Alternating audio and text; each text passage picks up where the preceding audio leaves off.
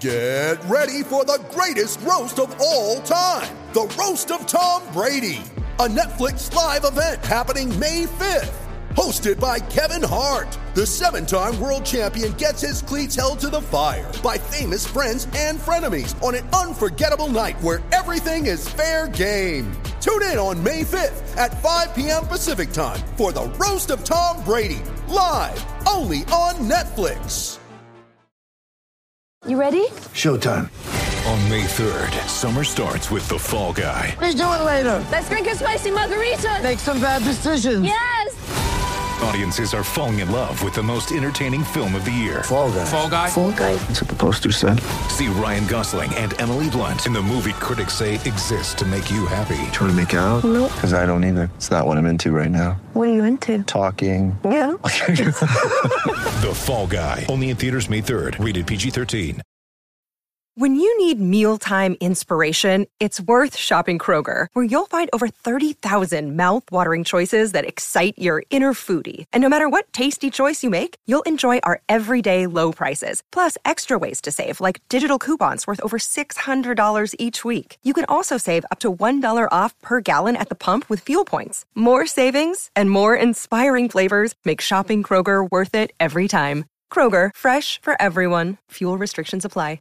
Mother's Day is around the corner. Find the perfect gift for the mom in your life with a stunning piece of jewelry from Blue Nile. From timeless pearls to dazzling gemstones, Blue Nile has something she'll adore. Need it fast? Most items can ship overnight. Plus, enjoy guaranteed free shipping and returns. Don't miss our special Mother's Day deals. Save big on the season's most beautiful trends. For a limited time, get up to 50% off by going to BlueNile.com. That's BlueNile.com.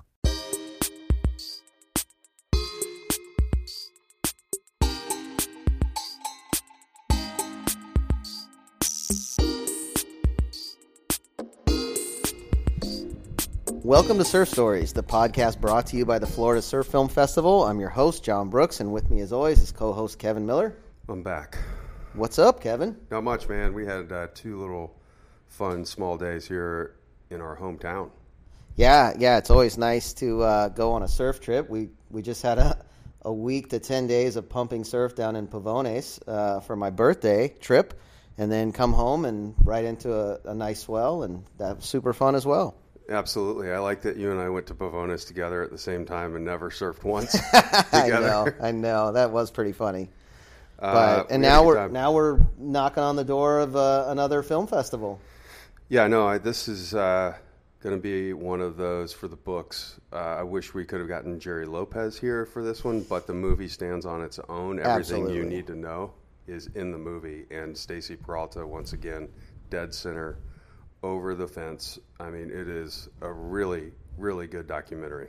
Yeah, it's fantastic. And that night, Saturday night of the Jerry film, it's going to be preceded by some great short films.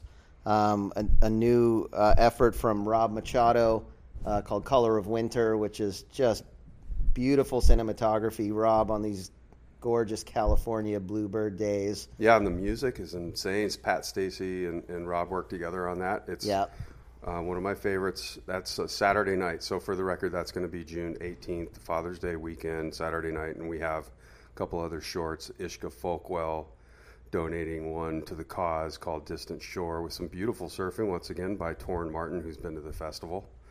So I'm excited about that. We have a new filmmaker who put together a short piece about a friend who was impacted by 9/11. That's all shot in California. Justin Rubin, I believe is his name. Rubin, and really, really well-made film. Great little short documentary. I think we have one more in that slot as well. The Wade Carroll film. Yeah, the Pretty Physics, right? Yeah. Yeah, okay, so. High performance, just mind-boggling action. Yeah, so Saturday night, obviously, we'll take you over the top, but let Friday night sort of whet the appetite with Birth of the Endless Summer. Yeah, gosh, what a fantastic movie. And I'm actually embarrassed to say that as much as I consider myself a hardcore surfer and a student, per se, of surfing and of the culture and of the history, I had no idea about this. Well, it's like, neither did I. I felt caught off guard a little bit. Yeah. You know, I saw his name come across Surf Splendors podcast. For the record, everybody, there's a 4-part interview with Dick Metz, founder of the Surfing Heritage and Cultural Center out near Laguna Beach. And it is the best 4-part podcast. I can't turn it off. I don't want to get out of the car when I'm listening to it. Yeah, so it's amazing. This movie covers a lot of what the podcast covered, but it's got this visual aspect to it that, is mesmerizing as well. It's a lot of the photographs that he shot on film and shipped back to his mom in Laguna Beach, who developed the film. He didn't see any of his photographs until he got home after a 3-year adventure. Yeah, and what's crazy too is that he talks in the podcast about how he got that special film so that he could set his camera on like a surface, like a wall or a table or a chair, and open the shutter and walk away, because a lot of these places, I mean, he was going to Tahiti and French Polynesia in, Bora Bora and Pango Pango in the late 50s, early 60s, and like a lot of times he said people didn't want their picture taken, and so he could set the camera down, walk away, and they had no ideas taking a picture. And I feel like, gosh, that's probably pretty advanced technology film-wise at that time. Exactly, yeah. Somehow he worked it out, and I think there was a tribe in Africa that wasn't too keen on photographs, but the way to snap a few was he had to be sneaky about it. So, you imagine the risks that we take now to travel with all the modern conveniences that we have, and it's a friggin' joke, really, compared to what he went through. Yeah. I mean, he literally went down to Mexico. He hitchhiked. He hitchhiked from Panama. Laguna Beach to Panama. Based on a magazine article that said that there would be French ships carrying French soldiers towards Asia for the French Indochina War, and he thought maybe I could get on a boat with some of those guys, and they dropped me off in Tahiti. Zero confirmation of that, by the way. Zero confirmation, $2,000 in his pocket, and crazy. And I love the part where he talked about how he used to be a bartender at the Sandpiper in Laguna, and that's where he started his hitchhiking journey, because I have chugged a couple of beers in the Sandpiper. No way, it's right? still there to this day. That's great. It's epic, and I thought that was amazing. I mean, what you find out is what John and I have already discovered, is that Dick Metz is a legend. He will eventually go down in history as one of the greatest surfers of our time, and 95% of us, 98% of us haven't heard about him.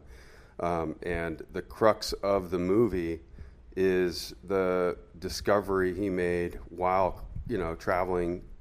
I say traveling through. He was there for like 6 months, I think, in South Africa. Yeah, living. Right. And so, everybody knows The Endless Summer, probably the most watched documentary of all time. And the highlight of that movie is Cape St. Francis. And, well, from there, we want to know really what happened. How did Bruce Brown find out about it and all this stuff? So Dick Metz is the man. Yeah. Dick went on this 3-year odyssey around the world, and he came back, and he had all those photos that he had shipped back to his mom, and he sat down with his good friend Bruce Brown, and that kind of created the blueprint for The Endless Summer, which, as Kevin said, I mean, that's widely regarded as the most influential surf movie ever made. Yeah, so that's coming Friday night. We're going to show that first, and then Matt Costa is also going to be in attendance that night. For the record, Dick Metz, who's 92 years old, will be at the festival along with Richard Yelland, who directed it. They'll do a Q&A after the film. We're going to show that first, like I said, and then after that, we've got a few shorts for you, including a great documentary about the Colapinto brothers, high action-packed, fantastic surfing. We also have a short documentary, not documentary really, it's just more of a really cool travel piece into Oaxaca, Mexico, directed by Matt Costa. Yeah. Who's a musician, if you haven't heard of him, and kind of comes from that Jack Johnson 2005, 2006 era is when he started his career, and been working ever since, playing singer-songwriter shows. So I think he's got a band now too. Yeah, he's got a band. He's a former professional skateboarder, or actually probably still professional skateboarder.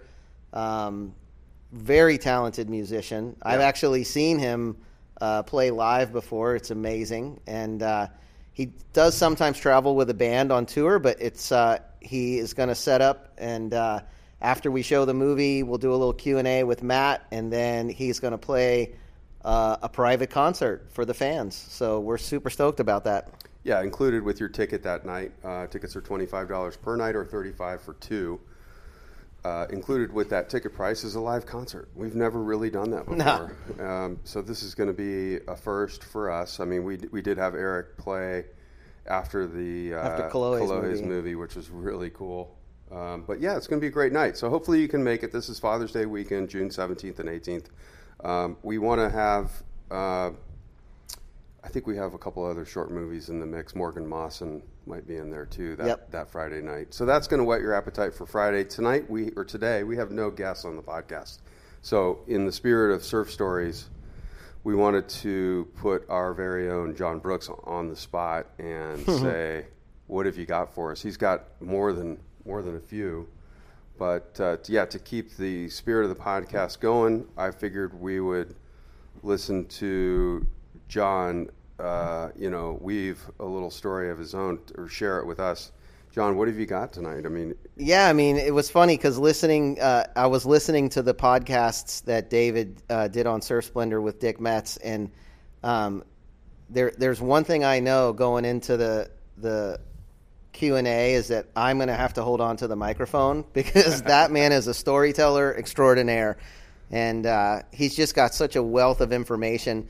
And it just got me thinking about some of the trips that I've been on and the shenanigans that we've gotten into and things like that. I've been really fortunate to get to travel a lot of places all over the world and go on surf trips and just see different cultures, and not nearly to the extent that Dick has, but I feel very fortunate to have done some of the things I've done. Well, let's back up a little bit. You grew up where? I grew up here in Central Florida. And went to high school here, surfed here, competed on the ESA and all that, and was absolutely convinced I was going to be the next Kelly Slater, and which was funny because I surfed against Kelly when I was young, like 11, and you could tell back then that he was going to be the best surfer in the world. He was that much better than all of us. Honestly, is that when you figured out that you were going to be in for trouble if you had to surf against the likes of Kelly? Like 11 years old? No, I didn't. I didn't really think about it that way. It was inspiring. As you know, I'm super competitive. It's true. So it just lit a fire under me, and I just was like, man, I just want to do that. I was fortunate to have parents that were really supportive in anything that I did, and my dad. On a regular basis as a kid growing up, my dad would tell me, you can do anything you want to do. I played basketball I went to a real small private high school, and I played varsity basketball at 5 feet 5 inches tall. That's because there were 5 boys in the graduating class. Exactly. And I can remember my dad being like, hey, if you wanted to, you could play in the NBA with all the seriousness in his heart. Like, he believed that. And you're 6 inches shorter than Spud Webb. I know. So, yeah.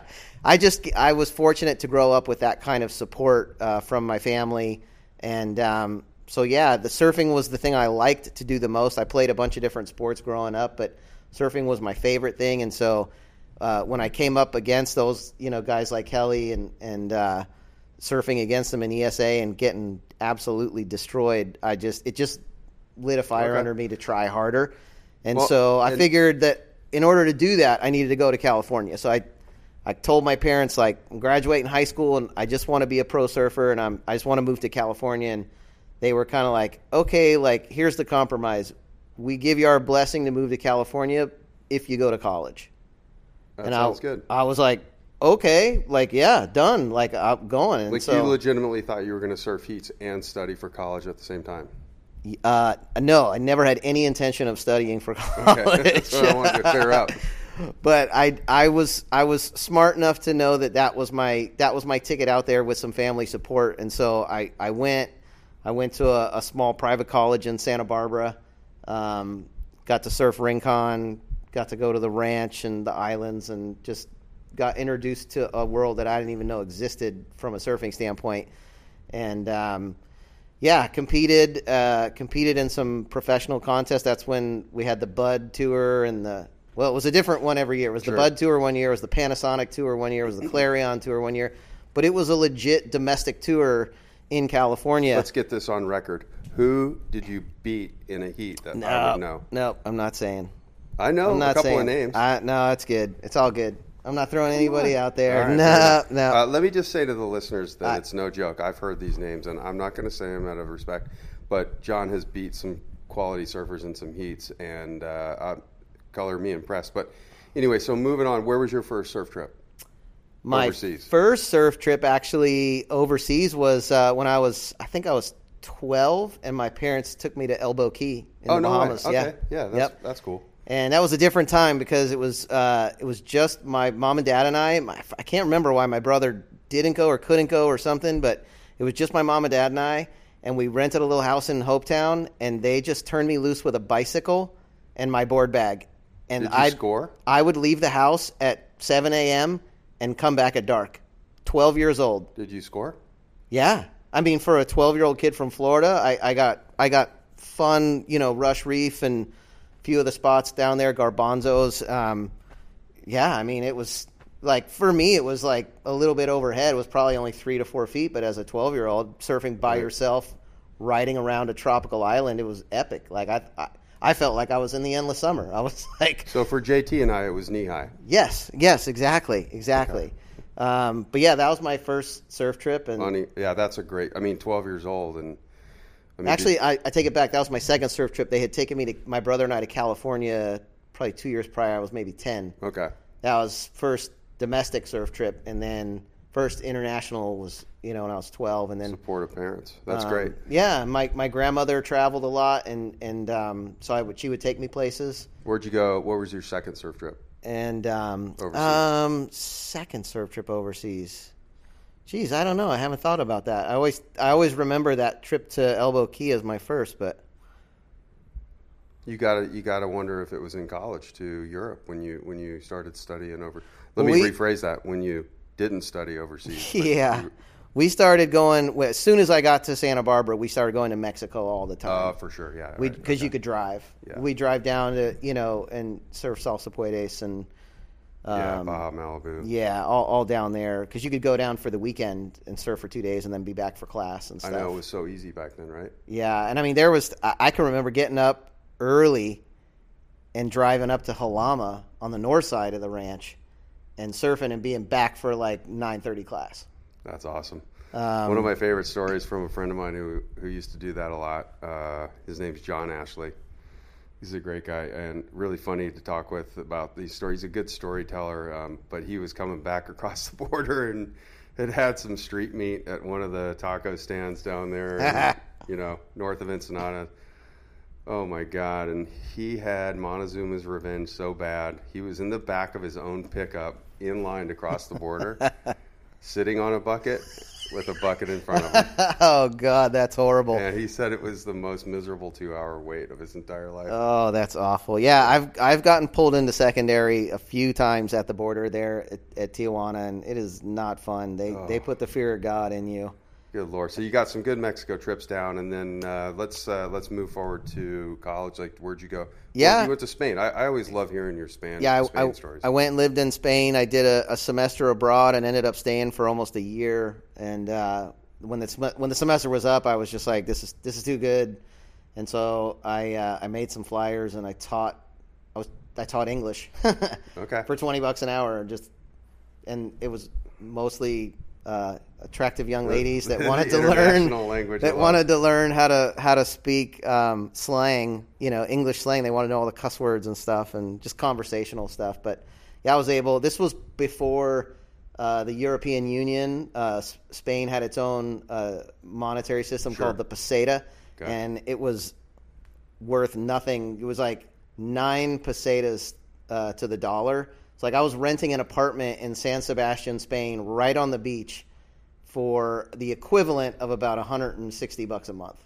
Stop. And yeah, and then quick train rides up to Hossegor, Biarritz, short car rides down to Mundaka. Did you buy a shitty car when you were there?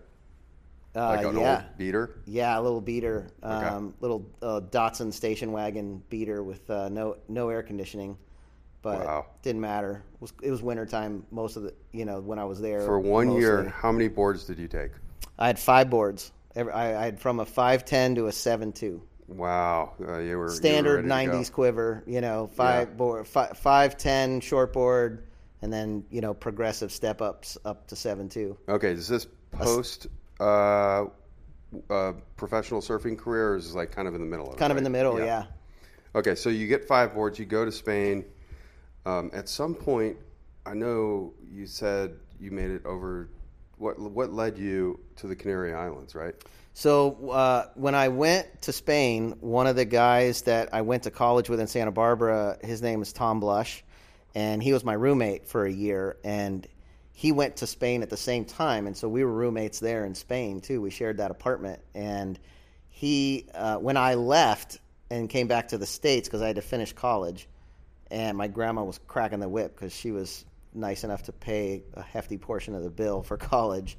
So she was like, you need to get your ass back here and graduate type thing. But Tom stayed for a while, and he went down to the Canary Islands. And then he came back, and then we graduated, and it was actually about a year and a half after that he and I went back to the Canary Islands on our own. Okay, all right. And we had a tent, and Tom had some knowledge of the place, but we went to Lanzarote, we went to La Santa, which is like the main zone there. And back then, this would have been 95, 96, and back then La Santa was like a little fishing village, dude. There was a few hundred people, there was a few houses, there was a restaurant. There was one little surf shop that this Italian kid, he was like 18 or 19 years old. He moved from Italy and was learning to surf, and he opened up a little surf shop. And at that time I was working for Cordell Miller Surfboards. I was his general manager, and so I came with like a coffin bag of 6 brand new Cordell Millers. Glassed in fins? No, all shifted to FCS by then? Yeah, Okay. they had FCS by then. And but I rode those boards a lot, and we stayed there for almost a year, like 10 months, I think. Oh my God! Give us the layout of the Canary Islands. How many are there? Where's Grand Canary? Oh gosh, Where's I think there's 7 or 8. They're due west off the coast of Morocco, and like if you look at a map, they just point right towards the North Atlantic. So like all those big nasty nor'easters that send waves to Spain and France and England and Scotland, and those massive waves up there, those are, as they form and come across the North Atlantic, they're just pumping swell down towards the Canaries, the Azores, right? Madeira. Madeira is a long ways away, but it's in that same region. And Lanzarote is the northernmost island in the chain with unfettered access. There is nothing between Lanzarote and like the Arctic Circle. Like there's just open ocean swell. So a lot of people call it like the Hawaii of the Atlantic. It has a very similar feel, deep ocean swell and a lot of power, reef breaks like Rock Shelf Reef and Point Breaks. And the first 2 or 3 weeks we slept in a 2-man tent on the beach. And we literally like would go to the little bakery in the town, and we'd get bread and cans of tuna fish, and we're literally just like living in a tent, surfing all day. Like Tom had a full workout regimen with like where we were like curling rocks and like doing push-ups and stuff. The people in the town probably thought we were insane, but I mean, it's a 2-man tent. Like you couldn't afford like a 4-man tent to give you some space? Not at the time. Okay, fair enough. All right. But the cool thing is that we started to befriend some of the people in the village, and there's a really nice family, and they had like a little efficiency off the side of their house, and they rented it to us for $10 a week. Okay, score. And so we're like, all right, well, we're going to stay here for a while. Moving on up, man. Yeah, and actually a cool little story from that trip was they're like about 10 miles down the road, there's this big gated, walled-up sports complex called Club La Santa, and it's still there to this day, and European athletes go there to train and get away from paparazzi and get away from TV cameras and all that stuff. And when we were there, George Foreman was there training for his comeback fight. I don't know if you remember that. I remember that mid-90s. He won it. Yeah. Too. He punched that guy out. There was one restaurant in the town, or maybe two, but there was one that we ate at. If we ate at a restaurant, we ate at this one. It was literally across the street from the little efficiency place we were staying. And we walked over there one night. We're having dinner, and all of a sudden the door opens, and like 15 people come in the door. And I'm like kicking Tom under the table, and he like looks at me and he's like, "What?" And I'm like, "That's George Foreman, dude." So yeah, we ate dinner next to George Foreman, and I assume all of his kids were there. George, and I don't know how many. They looked more like handlers and entourage guys. Didn't look like family. He was at Club Lasanta apparently training for his comeback fight and everything. I'm totally out of the blue here, but isn't Cristiano Ronaldo from Canary Islands? Oh, I don't know.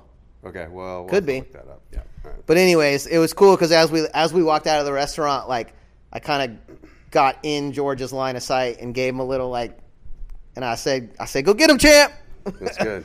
And he just laughed. He's like smiled and laughed. But anyways, that was a fun story. But yeah, that was a good time. And then we ended up making our way back up to Spain because at the end of that trip, after 10 months of you're skipping over a lot, pretty hard on those boards. I was able to sell those boards to that Italian kid for $800 a piece. Oh, man. And I had 6 of them. Oh my God! So at the end of the trip, I'm like, oh my God, I'm rich. So Tom and I flew back to Spain, and then we went through Portugal. We gotta back up. And then did you? No, that's for another day. I'm working towards a story. Okay, all right. But it was. I'm giving you snippets here, but we went back through Portugal, Spain, ended up in France, and stayed there for another 6 or 8 weeks before we came home. But the story I did want to share today is. On a trip to Nicaragua, I've gone to the northern zone in Nicaragua quite a few times, and stayed at Shay's place up there at the Boom and Chincletas, yep. Beach resort or something like that, yeah. Yep, and shout out to Shay, my buddy's down there right now. Yeah. Shay and Loretta are amazing. They have become like family. They're so gracious and just fantastic hosts, and. I was fortunate enough, JT is actually the one that introduced me to Shay and to that spot. And we had gone to Porto Sandino. This was 12 years ago because it just popped up on my phone as a memory. So it's 12 years ago, and me and JT and Tank and Billy had gone to Porto Sandino and walked right into a 9 feet at 22 seconds. And it looked like Indo, like it was as good as it gets. And then the swell dropped, and it was kind of average compared to what we walked into. So JT was like, "Dude, we need to go up to Shay's place," and we did, and we absolutely scored up there. Just A-framing, 6 to 8 foot A-framing barrels at Shay's place. And let's talk about the Boom for a second. That's an interesting wave because it does have this sort of sandbar outside of an estuary that breaks up the longer period stuff that would otherwise on a beach break just shut down. Yeah, it'd be too much. It's actually really similar to New Smyrna. You've got a natural inlet that flows out, creates an outer shoal, breaks up the waves, amplifies the swell, and then, turns it into these triangles, And that's funny. I remember that there was an article. It used to be real hush-hush, nobody wanted to talk about it. Shay didn't want anybody to talk about it. He kept it real secret for a long time, which was the right thing to do. But Cormican went down there on a trip, and they did a story in ESM, and they didn't want to say where it was or anything, and so I think they called it Triangle Beach because it was just like A-frame triangles up and down the beach. It's an insane place. I went there in 2010 with one of Shay's former coworkers, Sean Gilbert, who's been a guest on this podcast. And Shay used to be in the camera business back in the day and shooting, feature-length motion pictures, commercials, all that.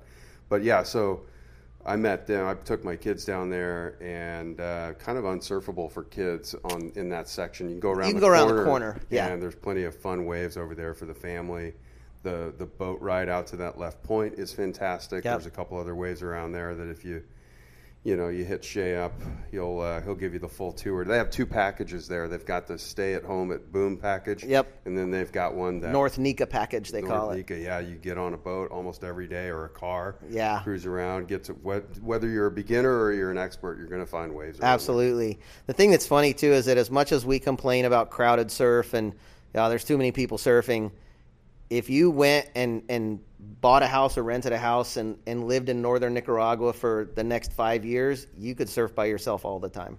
Oh, yeah. That's absolutely true. I mean, it's usually, at least the Boom is a high tide in the morning break. Yeah, but there's waves all over out there, and you just got to have a little exploration and a little time to figure out the right tide and that kind of thing. But one particular trip to Nicaragua that was pretty funny experience. So Shay and Loretta had gotten to the point where they had hired a manager to kind of run the business there and was freeing them up to do some other things in the town because they've been very influential in the town, helping the locals. They employ almost exclusively locals from Acerradores, the little fishing village that's down the road. They've been a huge impact on those folks' lives. And the manager, I'm not going to say his name, but he had messed up the arrival times, and so we were doing that old late night flight out of Fort Lauderdale where you take off from Fort Lauderdale at 11:30 and you land in Managua at 1 a.m. And there's supposed to be a van there to pick you up and drive you up to Shay's place, like a 3.5-hour drive. And he had gotten the date mixed up, and so we land 1 a.m., get our boards, and there's nobody there. And a lot of international airports, folks don't realize, like most foreign airports, they close the airport at night. Right. Like in America, the airport's open all night.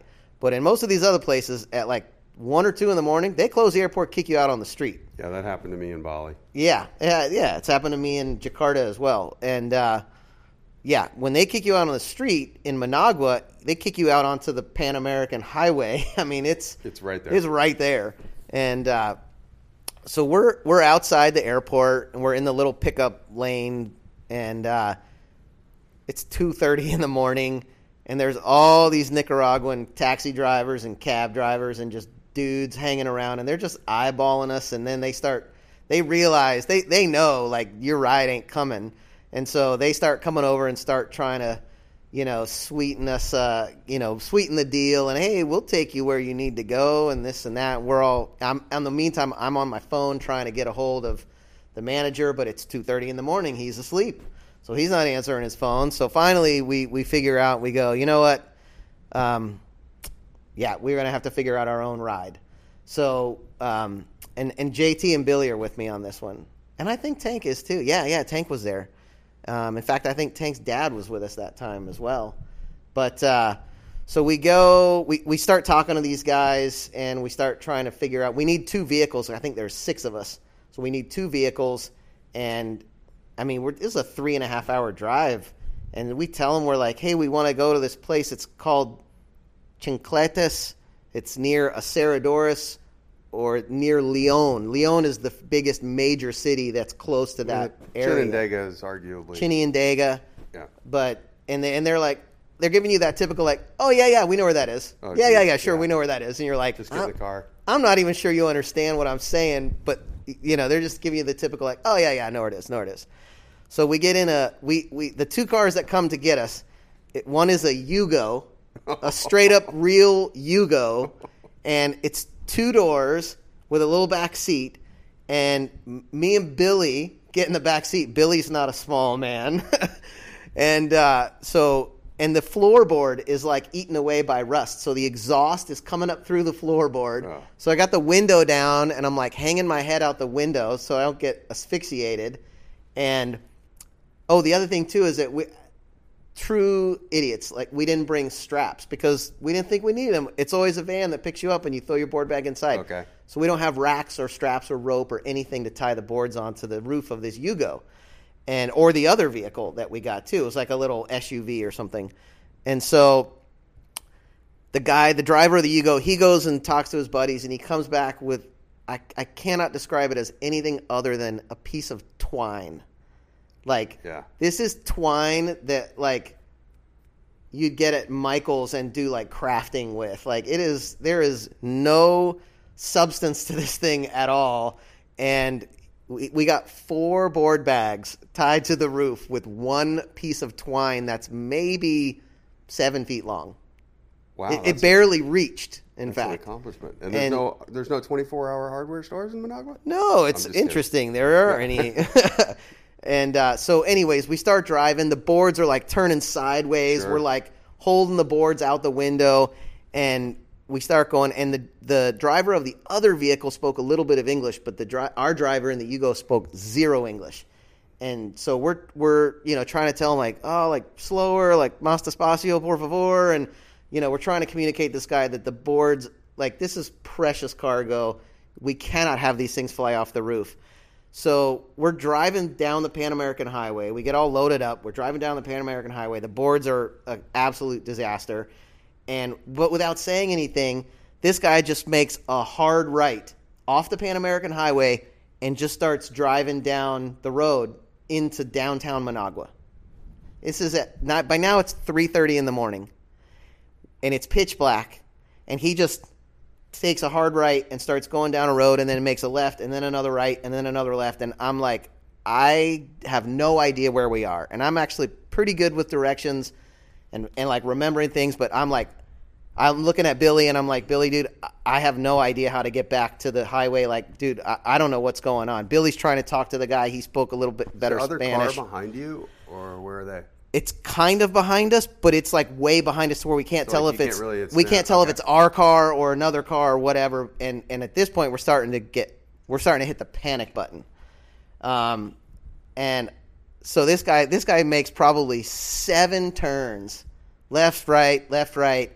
And the final turn, he makes a left, and we start driving down an alley that you can see in the distance is dead end. And in the distance, there's like 30 guys.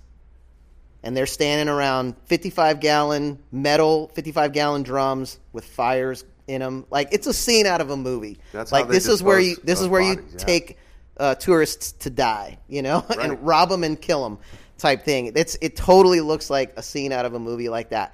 And Billy and I are looking at each other. He's given up trying to communicate with the driver because the driver won't say anything back to him. And Billy and I look at Billy and I go, you're thinking about running for it. I go, no. I go, all right, dude. I go, Billy, are you ready to kill a human being? I was dead serious. It was no joke. And I said, are you ready to kill a human being? Because it might come to that in a minute. And he looked at me, and we had a little moment. We looked at each other, and it was like, dude, it's on. Let's do this. Okay. And so the car comes to a stop. He pulls up to this crowd of guys. He's maybe 25 feet away. He pulls up to this crowd of guys. He stops the car. Billy and I jump out, backs against the wall of the building to head on a swivel, just like ready to fight. I'm looking around on the ground for like something to pick up and like hit somebody with, Yeah, I would have pulled a muscle just doing that. Yeah. And the driver gets out of the car and like walks towards the group of guys, and he kind of turns around and looks at us like, you guys are weird, Not in a menacing way, just like, what is wrong with you people? He walks over to the crowd. He talks to this guy for 15 seconds. They go into one of the buildings through a doorway. And we're just like, me and Billy are in like karate judo stance, like just mean mugging everybody, just like, we're going to effing kill you, Yeah, well, they're all just natural defense. Oh, dude, adrenaline is all of it's coming spiking. Out. Yeah, like, it's like, and meanwhile, blood pressure's probably 220 over 110, heart rate's 150. We're just like jacked, and this guy's in the building for maybe 60 seconds. He comes out the door. Yeah. And he holds up over his head and he goes, I got more string. I don't even think he said it that way because he didn't speak good English. He just like, more string. Oh, you're kidding me. And he had a fucking piece of rope to tie the boards down with.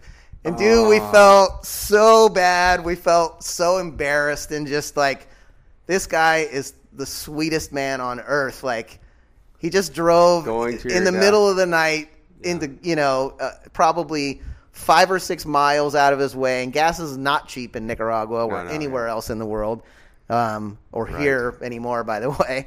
But it just was so funny, dude. It was like such an adrenaline high, and then such a quick plummet down to where it was like, Oh wow, we feel like pretty foolish Americans at this point, but dude, we had a good laugh and it was classic. And then we tied the boards down. We were able to secure the boards more, and then got back in the car on our way. If you can call a Yugo a car, that's being generous. But, yeah. You're very calm now. You're ready to get the 6-pack and drink your way to Chinandega. Yeah. And I bet. I mean, that has typically been the MO of my high school friends on every trip, which is a cooler of beer should be in the car when they pick us up, and if not, it will be within 10 minutes. And so the whole idea being, party your way there. But that was not a party. That was not fun. That sounds like a little bit of a... It was fun in the end. Adrenaline rush. But yeah, in the moment, in the heat of the moment, it was one of those things where you really start to like self-analyze, and you're like, what am I going to do in a situation like this? Yes, that's true. Because in our minds, we were being placed in a true fight or flight situation. Mm-hmm. I didn't feel like flight was an option. What are we going to do, run down the street in Managua at 3:30 in the morning? Yeah, that seems like a more likely way to get killed than anything. Were JT and Tank behind you, though? They pulled up like as he came out with the rope. The other vehicle pulled in behind us, okay. Yeah. And then we all had a good laugh. Wow, and deep breath. Yeah. But as most of these situations go, we got there right at sunup, and it was pumping. Okay. Well, like yeah. 4 to 5 feet, glassy offshore barrels, just pumping. Well, whole trip was good after that. And normally those are the good endings. Like there's only a handful of situations where tourists have really gotten into trouble in situations like that. But it doesn't mean you haven't heard those stories, and it doesn't mean you're nervous about it. But the brotherhood of man is a real thing. I've noticed this in everywhere I've traveled. It is almost always the inclination of a stranger, if you look at him in the face with a smile and a humble, sort of respect, that you will be greeted with kindness. And it's not always been the case. I understand that's a little naive sometimes, but in that situation like that sounds, first of all, your driver wasn't there. Second of all, you don't know. We don't know who these guys are. They might have thought you were going to the Caribbean side at this. You don't know what's going on, and then you're going in a dark alley. It's like escalating quickly. Yeah. Anyway, that's a great story. Obviously, it ended well. You got there and surfed with no sleep. Probably crashed out. We got there and just paddled right out. There you go. Yeah, surfed for a few hours and then went and crashed, and then had a fantastic 5 more days there and just getting tubed and having a great time with Shay and Loretta and their girls and it's an amazing place. If you're looking for a quick strike mission type trip, I can't recommend anything any better. Chancletas Beach Resort is their handle on Instagram, and they'll take such good care of you, and I can say that with all the confidence in the world. Yeah. Now at this point, I think, gosh, I've been down there 12 or 13 times, and it's just a magical place. And they put a pool in, and when we first started going, it was pretty rudimentary, but now it's a legit resort. They got bocce ball and horse riding on the beach and a pool, and I think a pool table. Oh, the food's fantastic, and nothing better than getting out of the water, walking up the trail, and having them put an ice cold Tonya in your hand. Yeah, right. So I spent a week down there with Randy Richenberg, and every afternoon, be on shore. But it kind of calmed down to get a little quiet at dawn or at dusk. And he would walk the 2 kilometers down to the estuary with his fishing rod. And one day I was like, I'm just going to go with him. Brought my camera with me. And he was bagging 2 snook a night down there, right in the estuary. And it's not always that way. It was definitely the right season. It was early December. And, I caught some great photos of Randy hooking up with a couple snook. We ate it that night. He shared it with everybody. Oh, yeah. Well, if anybody's going to sniff out a fish, it's Randy. No doubt. That guy's got a magical connection with the ocean. And what's funny is that we actually surfed with him this morning down at New Smyrna at the inlet. And I'm not even sure how old Randy is, but I know he's in his 60s. And yeah, what a ripper. The guy, he's just surfing so good. And there was one wave in particular I was telling JT, like he was like scratching to get into it. He just barely caught it. Like stood up, did one highline pump, and then just did the crispest slice in the pocket. Big old fan comes off, and I'm like, dude, that's epic. Like that's my dream to continue surfing at that level, at that age. And yeah, there's a few guys out there to look up to. Still be like super that. stoked, and Brady's one of them. Yeah, we were out there busting each other's chops, and it's a great time. Well, I tell you, your story is no Dick Metz being harassed by crocodiles in the Nile. No, not at all. It was still pretty good. Thanks for sharing with us. And we'll just go ahead and post this one under John Brooks. We'll work on a title for you. Yeah, we'll figure it out. More string. Yeah, exactly. I think, of all the hairy situations we've all been in, we can relate a little bit, and so that's a good one. So, all right, thank you very much. We'll hopefully see everybody at the festival on the 17th and 18th. If you guys have any questions for us or ideas on podcasts, it's info@floridasurffilmfestival.com. And thanks for all the support. It's been fun starting this during COVID and seeing where it's gone. And I think we're at episode 27. I think so, which is pretty good. I'd like to do more. It's just time is always hard to find when you're raising a family, and well, we got those jobs that we keep having to go to, and then the surf is fun. You got to lose those jobs. Some right? days you got to play golf, and there's not enough hours in the day. But yeah, right. If you enjoy storytelling, definitely come out to the festival. Dick Metz is going to be there, and that man has some stories, and I'm sure he'll be just cruising around the festival, holding court, and ready to talk to the fans. And we're excited about that. And just want to say thanks to our presenting sponsor, Monster Energy, of course, Red Dog Surf Shop, Globe Footwear, Rourke Apparel. We'll have the Rourke film on Friday night with Matt Costa and a private concert afterwards. So it's really shaping up to be a fantastic weekend. So definitely come out if you can. And we'll look forward to seeing everybody out there. You got it, John. Thanks a lot.